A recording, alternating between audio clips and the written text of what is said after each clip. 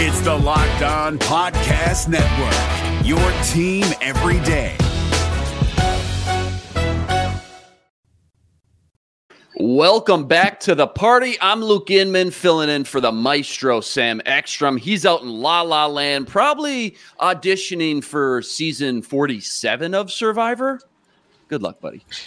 I'm Luke Braun of Locked On Vikings, advocating to ban the hip drop tackle, but only because it's ruined all of my parlays this year. Hey, this is Arif Hassan with the Wide Left Substack, advocating that they only legalize the hip drop tackle, and specifically on Luke Braun. All that, plus you'll want to stick around for our yearly holiday movie draft as well. It's all coming up next on the Minnesota Football Party. Locked On Sports Minnesota Podcast. It's endless Minnesota Vikings talk with the diverse voices of your local experts. Welcome one, welcome all. We're back at it, back in the lab. Another episode of the Minnesota Football Party right here on the Locked On Sports Minnesota Network. We should probably get our other three guys in here. That might help. There they are, the three guys. You got a Reef and the two Lukes today. No Sammy Guns. He's out in La La Land right now as we speak. Maybe we'll get a classic airport video sent our way. We'll see. Wait a minute. Hold on a second. Stop it. Stop it. From the plane? What are you flying? Delta? What is that? Delta One? Looks like United to me. An undisclosed airline. We don't want people tracking Sam's flights. What is this, high school recruiting Twitter? Look at he's got the Starbucks in hand. What'd that go for? $12? Doing it right. Starbucks. Delta Sky Club. All right, and how we doing on leg room? It looks like you got the window seat going. Is that your preference? Some people like aisle, some people like window. How we doing? Okay. It's tight. It's tight. But you know what? We got the entertainment. We got the entertainment system. We got the free Delta internet. I could stay on the whole show. It's very unsettling to be talking on a podcast on an airplane. I'm just realizing that now, and I'm sweating. I was going to say, you're at about a 3 out of 10 as far as the volume goes, and I could tell I would be uncomfy as well, a little stuffy for sure. Have you scrolled through your options when it comes to your movie viewing pleasure? Because we're going to be doing a holiday movie draft here coming up. You might have to miss out on that, but you got anything that comes to mind when you think about those options that you got? I could do Barbie. I could do Gran Turismo. Okay. I could do My Big Fat Greek Wedding 3. Which of those would you go with? Greek Wedding 3. I'm really curious what happens next. They get married? The grand conclusion of the trilogy. Gretch finally gets you out of the office. You're clocked out. Got you on the plane. We're finally going to enjoy a little family vacay. There she is. What is she doing? A little Sudoku connections puzzle today? What's she doing? She's elbowing me. She's tapping me on the knee, telling me to get the heck off. Yeah, because you're embarrassing her. Yeah, I get it. Okay. All right. I'll tell you what. Yes. I'll tell you what. Just to help her out, I'll give you 30 seconds. Jake Browning, Bengals this week, Saturday, noon, Central Standard Time. Give us your 30 seconds, quick snapshot. What's the major headline you're thinking about? Jake Browning is going to fall apart. He's going to crumble. And the Vikings will have a 3-game streak of not allowing a touchdown. You heard it here first. Wow, spicy meet the ball. Okay, I like that. Give Gretch our best wishes. You guys have a safe trip out there and have fun out there. When are we going to see you next? Back on Monday. On Saturday, I will call into the postcast from Spyglass Hill Golf Club. All right, say goodbye to our guy, guys. Goodbye to our guy. Sam. Shoot him straight. Get me out of here. This is terrible. Get me out of here. Sam Ekstrom, ladies and gentlemen. Wouldn't be a show if Sam Ekstrom didn't chirp back in from the airport. It's usually the airport videos we get. Yeah, but we actually upgraded it. We got the plane. All right. It is in a mildly unsettling way. Yeah. It is extremely Sam Ekstrom to think of doing something bold and then begin to execute it and immediately regret it. His voice started out very quiet and it only got quieter as it kept going. You realize that you're talking on a podcast in an airplane. I mean, that is degenerate behavior. I understand. Regretted that. And you just know Gretch, his wife, was just sitting there. Sam, what are you doing? How long is this going to take? We're about to take off. We're on vacation. This is a vacation, Sam. We waited all year for this. So the one place I thought you couldn't sneak in work was on the plane. This was my safe spot. Aisle 14, seat B and C. And this is what you do to me? All right, final odds on what that guy's going to watch. He's going to go with Barbie, isn't it? He's going with Barbie. There's no way he's going to take my suggestion. What, I was joking. All right, I know he's a big Survivor fanatic, but like, what's your best educated guess? When you think of Sam Ekstrom, what reality TV show or what type of role would he star in if he were to go into the show business? Like, what type of typecast character would Sam Ekstrom be if he were to make it big out in Hollywood? Boring answer. He's the host of the reality. He's Jeff Probst. Yes. Right? Like 100%. It just feels right Jeff to me. Probst. Absolutely. Yeah. No. What about perfectly nice guy that the girl was dating before she leaves him for the lead? Right, because the lead is like quirky and a new meaning, and he's just he's too normal. He gets stuck in the friend zone. Settle down with him. But it's not like an early 2000s movie where they have to make him evil and have him do awful stuff to justify. Right? No, he just didn't deserve this at all. Yeah. Was Jim Carrey's romantic rival in Liar Liar just like a normal dude? I'm trying to remember, or if he was he? It's the guy from Saw. It's the guy who had to saw off his leg. That's an act, but that's just an actor. Like I can't. Well, yeah, they're just They're just movies. They're not real. Also, I looked it up. It is Joey Fatone. Also, why did I say Backstreet? That's NSYNC. There's my late 90s credentials revoked. Be careful with that. Yeah, be careful. This is a Vikings podcast, by the way. So coming up 10 minutes in. Vikes Bengals week. We're going to discuss the upcoming Vikings game. Yeah, you can't prove that it is. Barbie coming out, releasing now streaming on Amazon Prime.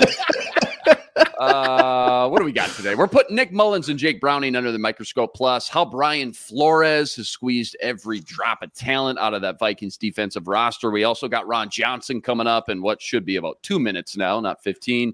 He'll stop by for his weekly visit. And then stay till the end because you don't want to miss our yearly holiday movie draft, which you'll be able to vote on later today as well. I already know what Arif's going to pick with that 1-1. I can feel it in my bones. Die Hard. Nope. Die Hard.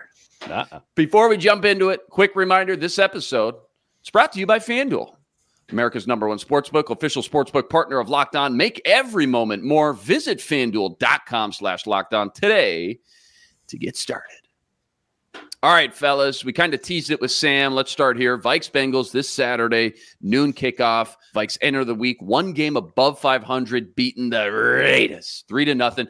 First 3-0 game. Maybe you guys already talked about this on Monday's show. I missed it, but first 3-0 game by the Vikings since 1971 versus Green Bay. Freddie Cox, the kicker, which apparently my dad was at that game. He told me all about it. It was at the Old Met, which it was just kind of cool to hear about that. But I digress. This Saturday, we get the battle of the backups. Nick Mullins taking on former Viking UDFA Jake Browning, who started his career here in Minnesota many moons ago. This dude's been hot, guys. 629 yards, a 110 rating or better in his last back-to-back games. How about this? I thought this was pretty wild. 0 sacks taken versus the Colts Sunday in 25 dropbacks versus a pass rush that came into the week top 3 in the league in sacks. And he's been mixing it up too. Versus the Jags, if you remember, heavy dose of Jamar Chase. This week, he spread it out, 9 different pass catchers. Not one Bengal pass catcher had more than 4 targets. So this dude does not look like the rookie we saw back in the 2019 Viking training camp right now. Arif, let's start with you. I guess just your snapshot of Jake Browning from what you've seen, what you expect to see this week from a game plan standpoint with Brian Flores, and I guess how to slow this guy down in their offense.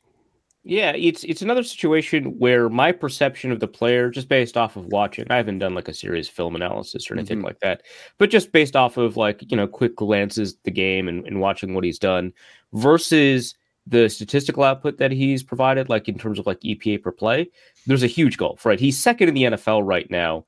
You have to mess with the minimum passes, but he's second in the NFL right now behind Brock Purdy in EPA per play, right? That is remarkably productive. right? It's not as if the Bengals have the world's best offensive line. Obviously, they've got a pretty good supporting cast. I think we tend to overrate the Bengals supporting cast when we talk about Joe Burrow, but I think it's very important here to have a discussion about, what players like Jamar Chase and T. Higgins bring to bear. So there's all that, but at some point I do just kind of have to drop it and just accept that, like, hey, that statistical output is probably real.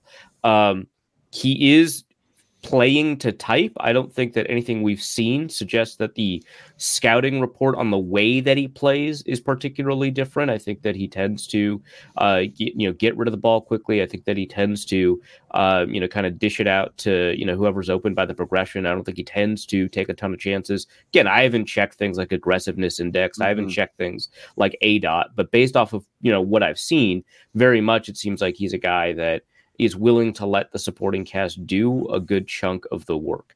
So that's what I see. I think a lot of that just kind of goes out the window against Brian Flores' defense.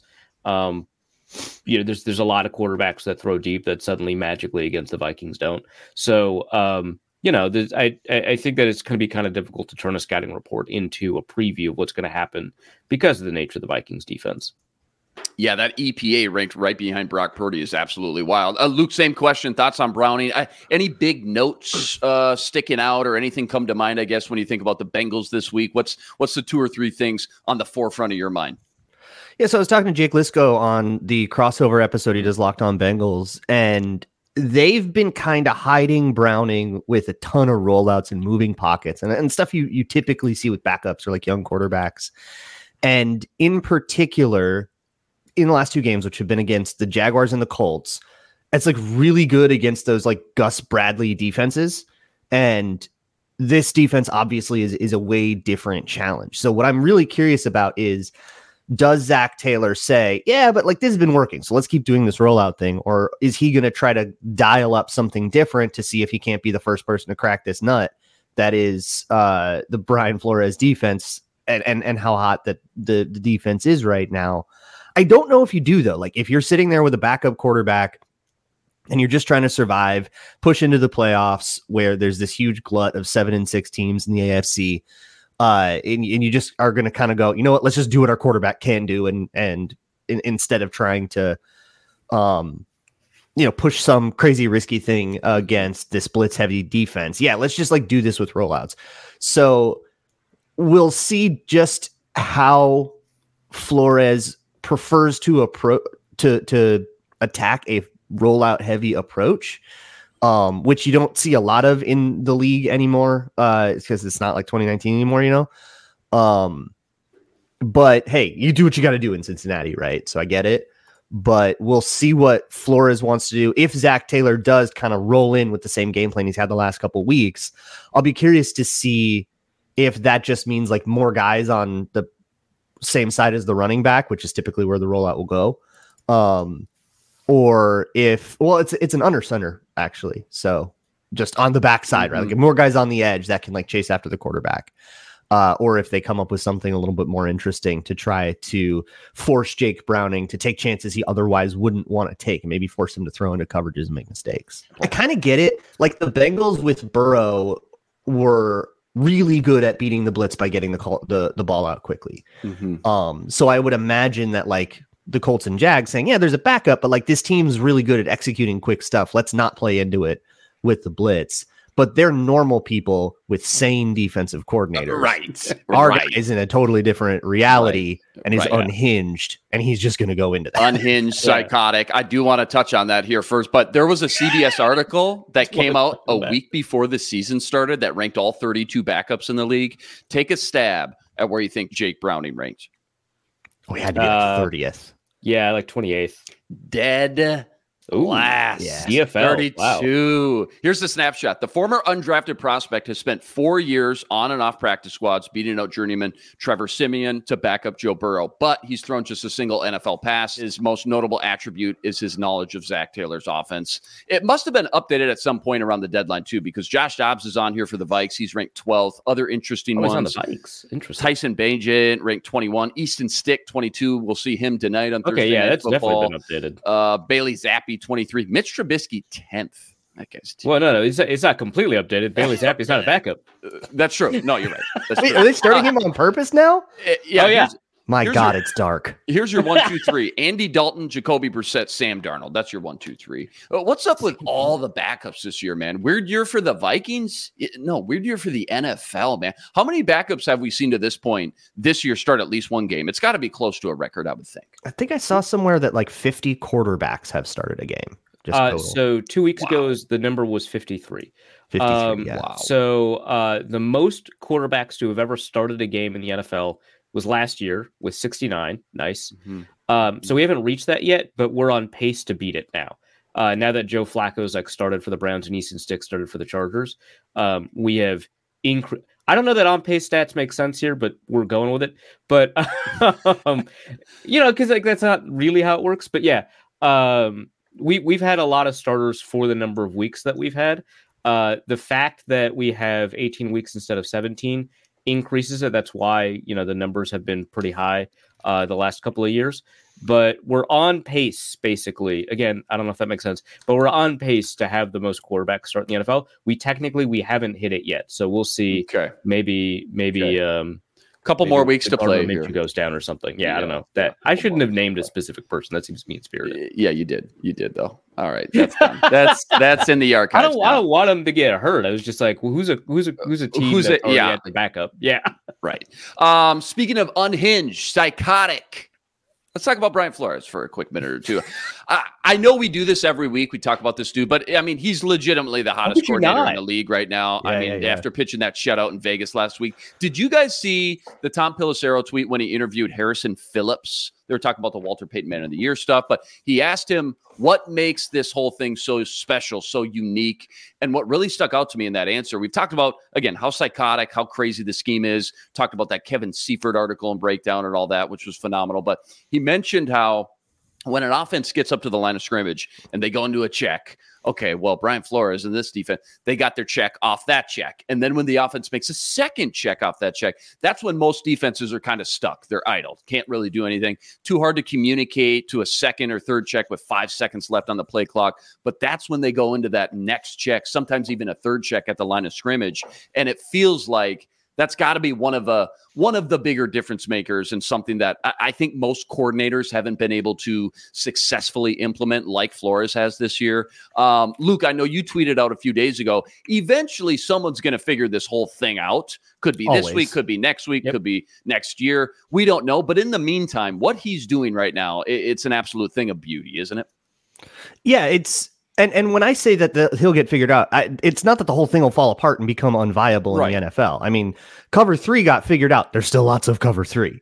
But then there's beaters, right? There's cover 3 beaters. There's quarters beaters. Like eventually there will be things that beat the Bengal look, where if you line up with 8 on the line, teams will figure out that if you do this or that, and then check into this if they go into coverage, and they'll figure out a way to move the ball against this stuff. They're not just going to roll over and die all the time. And there's a lot of really good offensive minds remaining on the Vikings schedule, not to mention just around in the league that'll play the Vikings next year. So somebody will crack the code, but until they do, we're going to be going up against, Jake Browning and then, Jared Goff, Jordan Love, and if they can't figure out a way to make things easy for those guys, it's just going to keep being a whole bunch of punts. Let's bring in the legend, Ron Johnson, Gophers Hall of Famer. You can check him out every Tuesday up on the Ron Johnson Show right here on the Locked On Sports Minnesota channel. Ron, first off, we're just talking about Brian Flores, how crazy this whole scheme and everything that he's doing is. You played in the league. Have you ever seen anything like this, and just what makes it so special and unique? Honestly, this is the thing about defense. I don't know if there's anything unique or special about it. I honestly think he's just doing like non-tendency type stuff. So a lot of people have tendencies in certain packages and certain things. I think when you look at the number of defensive coaches on that staff, the number of analysts, the number of ways, because Josh Metellus brought it up. He said when they played the Falcons, there was a coach for the Falcons on the sideline trying to yell out every potential play that was coming or potential blitz, and every single time he was wrong.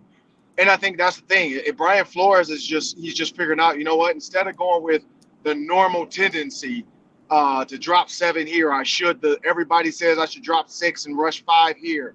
He's just not doing it. He's just saying, you know what? I got enough athletes. I got enough guys that Josh Metellus, I'm going to do something for you. And so offensively, I remember when the Ravens, we first started doing a lot of explode, shrink, motion stuff where we would start off in tight, we'd explode to regular twins right, or we'd start off in twins right and we'd shrink to bunch left, and then we motion. Well, what that did was that made practice fun. That made game planning fun. Now, even though with the Ravens we were going to run the ball 70 times, it still was fun to mess around with it. But then when I got to the Colts, I saw the true reason of why an offense does it, to see Peyton Manning do it, to shrink, to explode, to motion, to shift. A lot of times not even having a play drawn up, just knowing that if he explodes to empty, he's going to get some type of cover 2 or cover 4 look, because that's the best way to kind of combat empty. When you have 5 receivers, you can't just go man unless you just feel like you got dogs. You're going to go quarters or 2. And so from empty, Peyton would then find the best cover 2 beater, which was usually, some type of 4 vertical look with the inside bender or some to attack that Tampa 2 linebacker and put him in a bind. And so when you look at where Peyton Manning is in that aspect, if you take Brian Flores into that thought process, Brian Flores is like, you know what? Offenses are going to check. So why am I going to play this game and check with them? Here's what we're going to do. As long as we're lined up and we feel like we can cover these guys, we're still going to blitz the guys we were going to blitz in the first place, but we're going to make sure that you understand this is the one chance you can't blitz. So there might be some type of, if they go empty, hey, Harrison, you can't blitz, man. You got to get out of it. If they go, trips left with a running back to the left, so now you're technically in a 4-by-1, he could say, hey, Josh, you can't blitz. You got to cover that running back or that tight end. So I guarantee there's little things like that. But other than that, I think Brian Flores just lining up and knowing I can come from so many different ways. You have no way to understand where I'm coming from, how I'm coming, and why I'm doing it. I think that's what's most intriguing about it. But at the end of the day, without a guy like Josh Metellus and Harrison Smith and Cam Bynum, those 3, I don't think you can pull this off, because when you watch the Raiders, even though the Vikings did nothing against them, when you watch the Raiders in games and teams were putting them in binds, their safeties had no idea sometimes what they were doing. And I think that's the big difference in the Vikings is those safeties. Ron, real quick, let me switch to the other side of the ball. Did you see Kurt Warner's tweets about how he thought sitting Dobbs was not warranted, considering all the drops and the little help that he got? What's your take on that quarterback change mid-game like that? Obviously, they won the game. They finally scored some points, so it's kind of tough to argue, isn't it?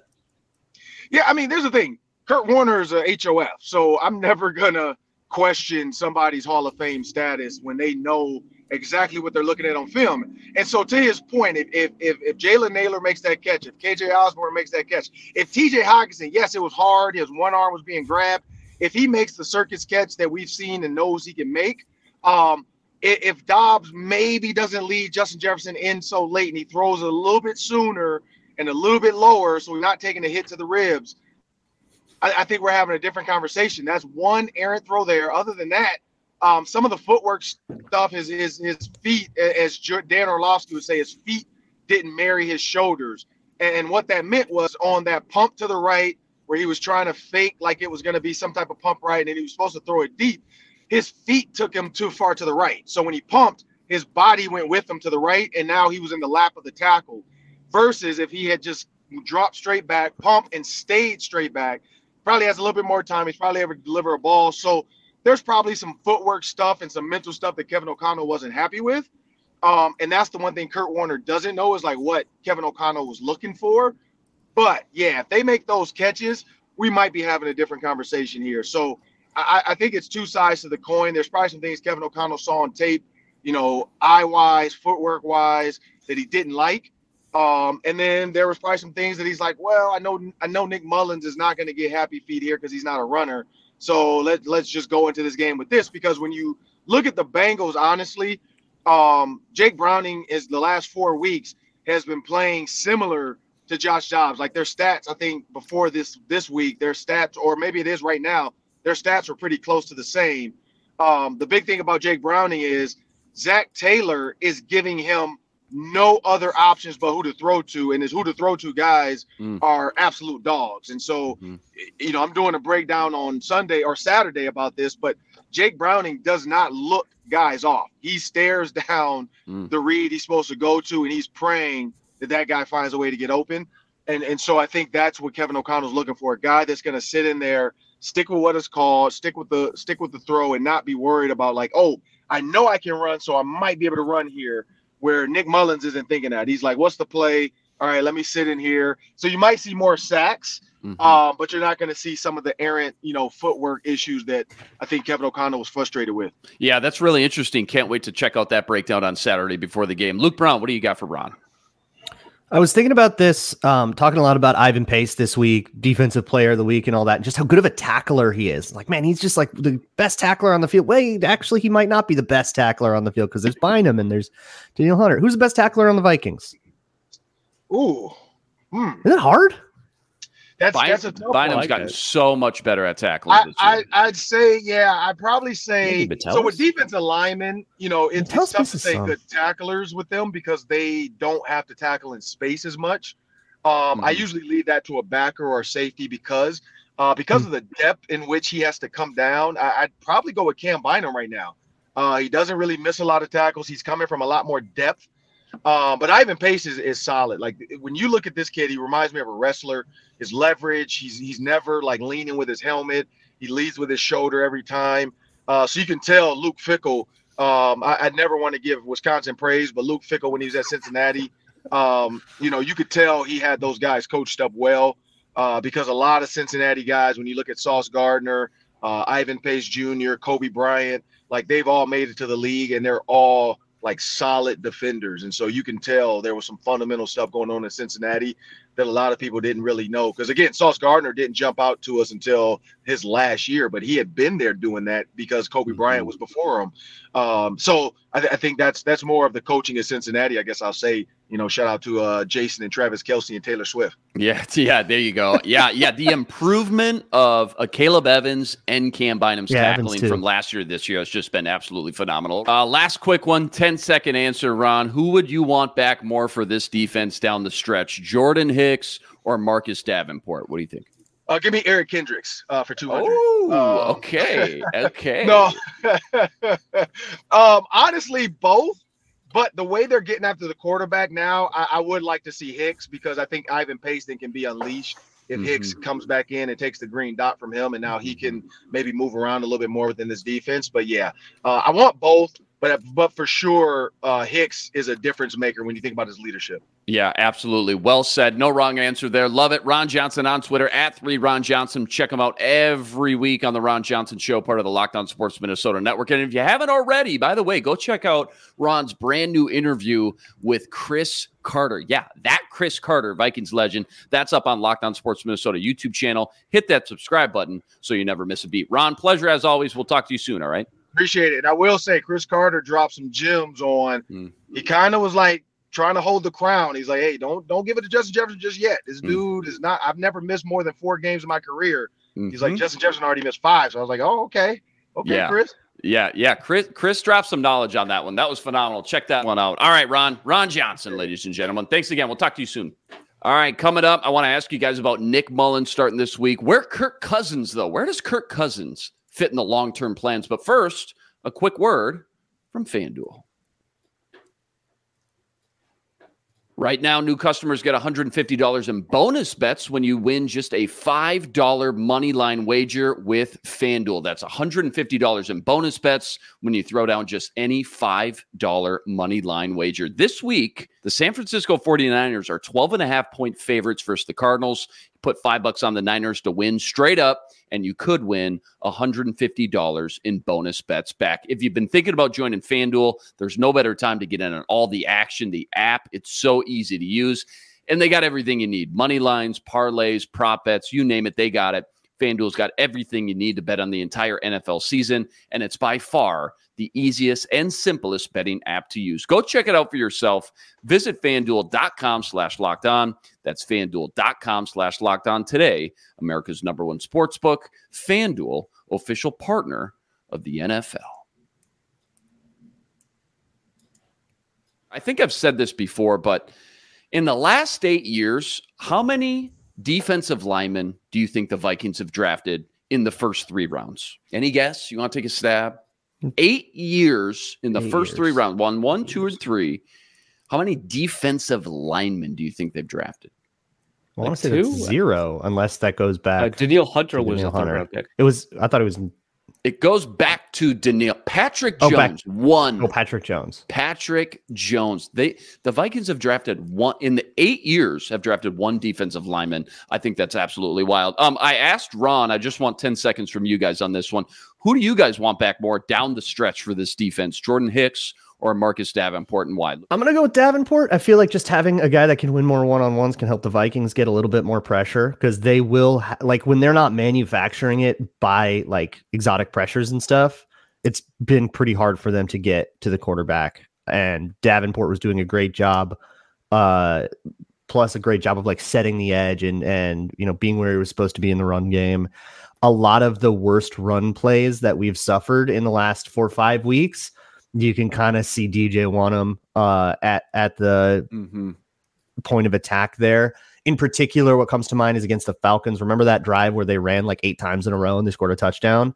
Boy, did they just like figure out where 98 was and check into a run right there and just smoked him. So yeah, I would take Davenport, I guess. And plus Ivan Pace is playing just so well, right? That gosh, like, I don't know if I'd put Jordan Hicks back in. He's killing it. Mess with it. That's a little much. That's a little much. All right, fair enough. But this one's tough for me, right? Because the drop off from Davenport to Wanham, as like a Wanham hater, is pretty huge, right? Like I think that's like there's a pretty big talent differential there versus the Hicks to Pace one. But I do think that Ron hit on a correct point there, which is that Ivan Pace is like extremely good at the stuff that he's good at, and he's like whatever at the stuff that he's not good at, right? Jordan Hicks is like very good at the stuff that Ivan Pace is not good at, right? He has been great in coverage. He's been great at taking on some of the bigger guards when they have to take on the block and try to squeeze. And I think that like you enable more stuff on the back end when you've got Hicks, right? I think that the ability to manufacture pressure allows you to cover up some of that. Obviously, kind of that concern about the run game that Luke brought up, that's like very real. That Falcon stuff was like insanely frustrating. But I think that you can also cover that up when you've got, players like Jordan Hicks. So I just think that Hicks really maximizes pace if Hicks is back healthy, whereas Davenport adds something that the Vikings are in a way manufacturing anyway. Like I know that there's like, drawbacks to manufacturing pressure in particular ways, but it's not like Hicks is a bad blitzer either. I think that you still add something to the way that your front operates with Hicks versus Davenport. But yeah, I mean, Davenport played really well in the couple of games that he was healthy. He has been, a huge add when he's been on the field. I don't think you could pick a wrong answer here, but I'd pick Hicks just because I'm not super comfortable with Ivan Pace and coverage still. Yeah, nope, that makes sense. No wrong answer, like you said. I want to make sure we get to this holiday movie draft. So quick rapid fire through these next 2 or 3 topics, 10, 20 seconds each. I asked Ron about it. I brought it up. Did you guys check the Kurt Warner tweet pertaining to Josh Dobbs? Here's the tweet if you missed it. Just watch the Vikings tape. I feel for Josh Dobbs being benched. So important to watch each play and not just see the results. I feel he played well, dropped passes all over. Some things didn't work, and of course missed some, but far from a benching performance in my opinion. So we all know Dobbs didn't get much help. What was the final tally? 7 drops? Was it 6 or 7? 6. Oh, it depends on who you ask. A lot on what you look at. Okay. Yeah. Okay. Okay. Sounds like is that frustrating? It's quite a bit. Yeah. No, I wrote a whole piece on Arif's Substack about it. Got it. We'll go check that out. But it's a really minimum 6. Weird stat. Minimum. And then I went through all of them and counted them for myself. I said 7, which landed between PFF and Sports Info Solutions. So fair enough. Yeah, but PFR said like 2. So yeah, which is wild. Really? So all of that's crazy. Okay, we'll call it 6, maybe 7. So tough balls thrown for sure, but hey, hits your hands. You're going to take some heat if you guys don't come down with those more times than not. That's just the way it is. Arif, though, do you agree with Kurt Warner's stance that Dobbs should not have been pulled? And how do you think the offense looks, just real quick here, 10, 20 seconds, with Mullins at the helm? What looks different? What looks better with Nick Mullins? Dobbs should not be benched for performance reasons, but for offense fit reasons. I think that he played fine. I think that he and Mullins played at about the same level. PFF actually disagrees. I think Dobbs played better. There's an argument for it, right? With the reason I would prefer Mullins is because he knows the offense and the playbook is bigger, and you can run site adjustments in your routes. You can call multiple plays in the huddle and kill those plays. You don't have to work on your mesh technique on read option, something they haven't been able to do in the offseason. The stuff that Dobbs does really well, or stuff that the Vikings have not repped, and the other 10 players on the offense cannot execute to the level that needs to be executed if you want to win playoff football. So Nick Mullins plays the style of football that the Vikings have been practicing. He knows the plays. He knows how those plays need to play out. He knows how to kill plays. He's the guy, and he plays within the rhythm and the timing of the offense. So I think you got to go with him, not because he's the better quarterback, but because, life in the NFL is unfair, and right now it's unfair in his favor. Yeah, no, well said, Luke. I mean, thoughts on Warner saying Dobbs shouldn't or didn't deserve to be benched? And what are the one or two biggest positives for this offense in KOC rolling with Mullins now instead? Like, what can you confidently say changes for the better this Saturday versus the Bengals? Yeah, I know Kurt Warner posted a whole breakdown, went through like 20 plays on YouTube. I haven't watched it because I'm working on content about this myself, and I don't want to couch all his observations, so I'll defer until after I've done that.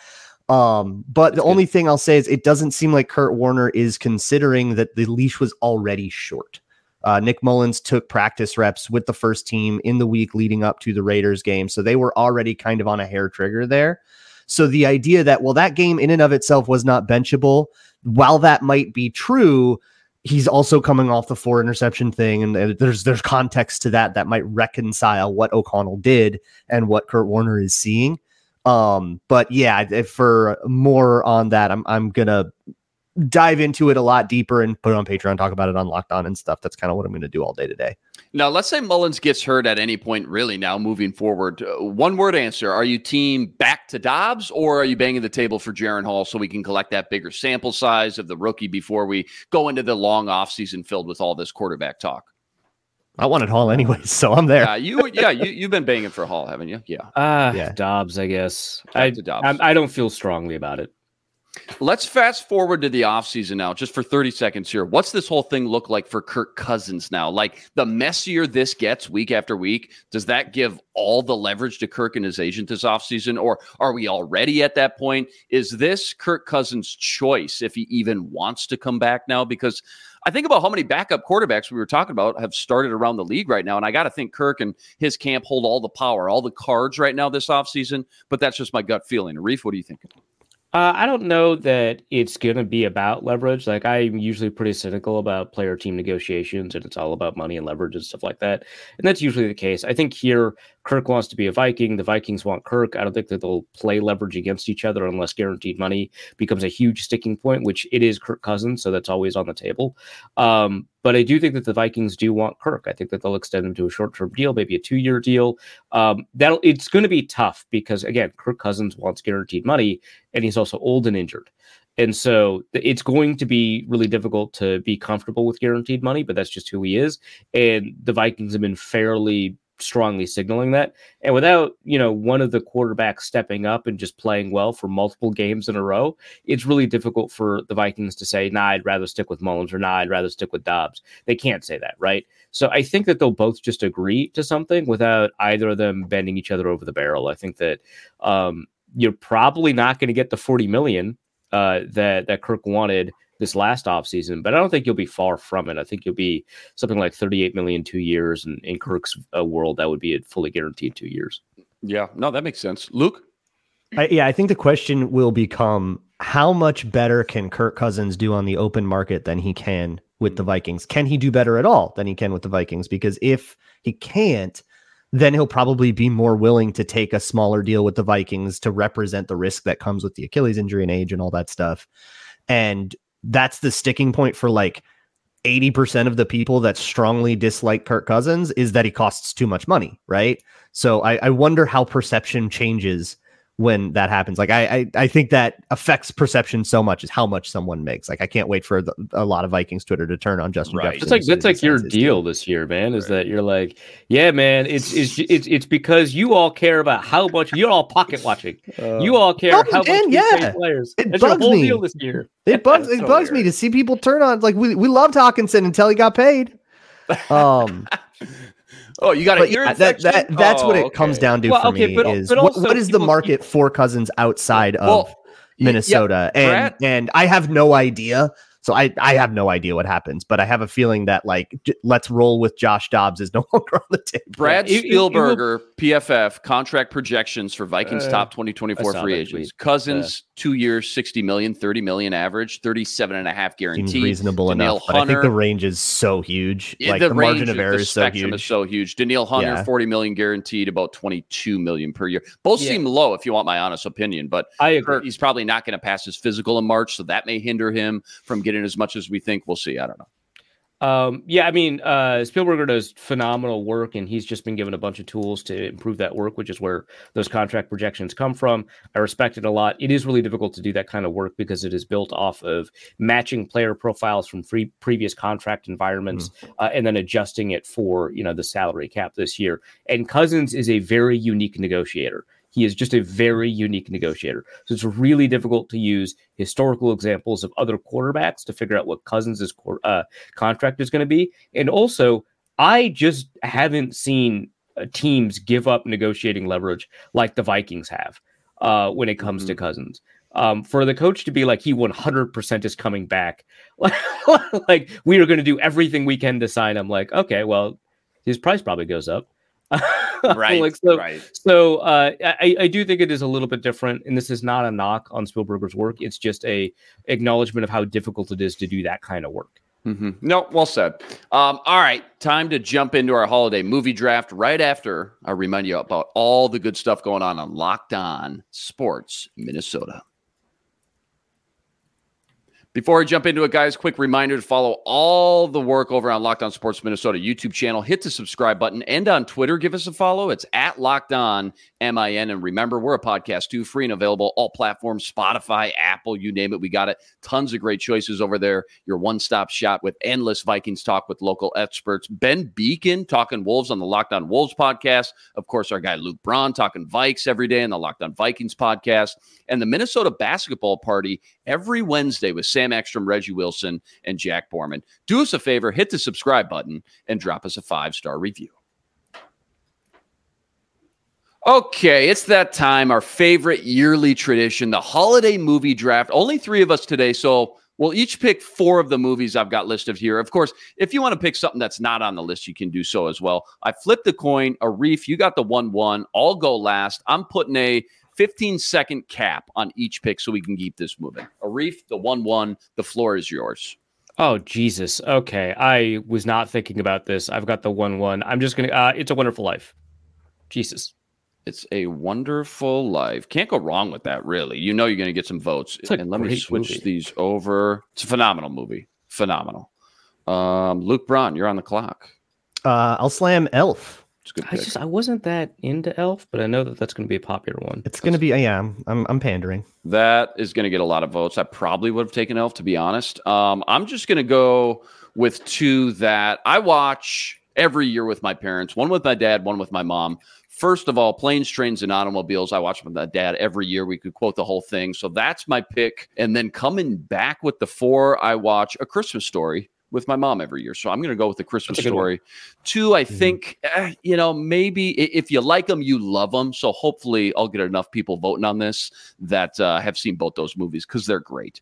Braun, coming back to people. Yeah. I'll hit Home Alone. That's another one that I feel like has a lot of. I like that one. Yeah. That's a great one. And Reef, you got back-to-back.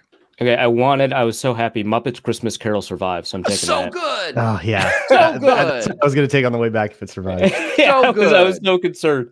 So I'll take that. And then, it's actually kind of tough after that. I'm not a huge Christmas movie guy.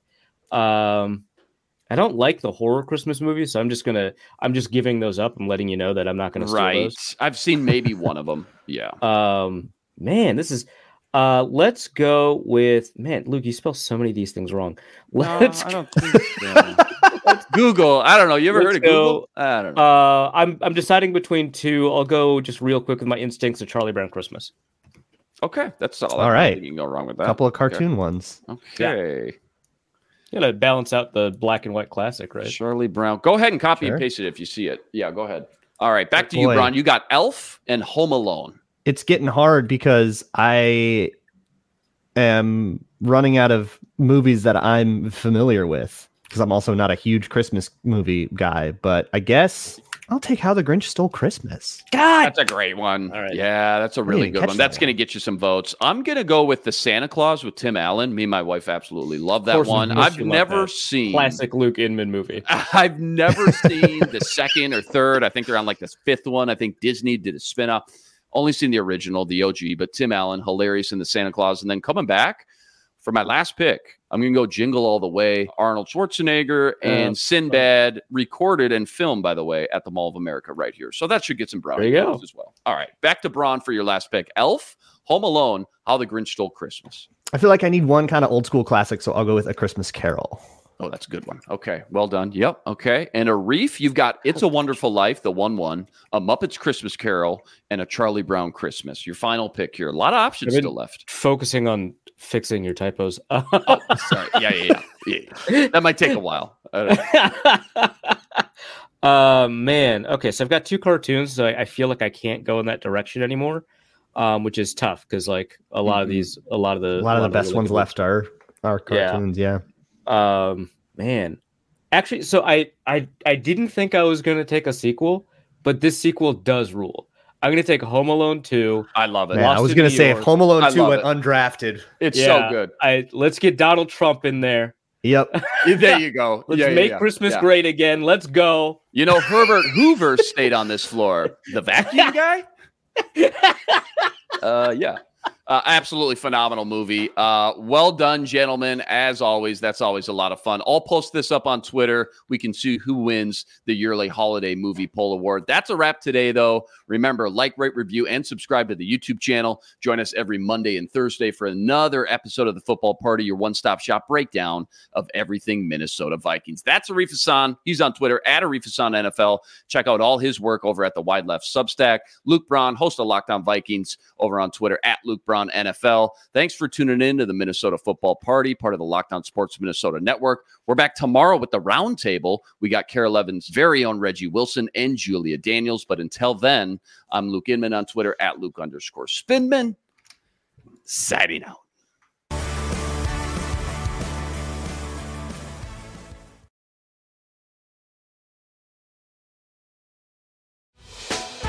Hey, Prime members, you can listen to this Locked On podcast ad-free on Amazon Music. Download the Amazon Music app today.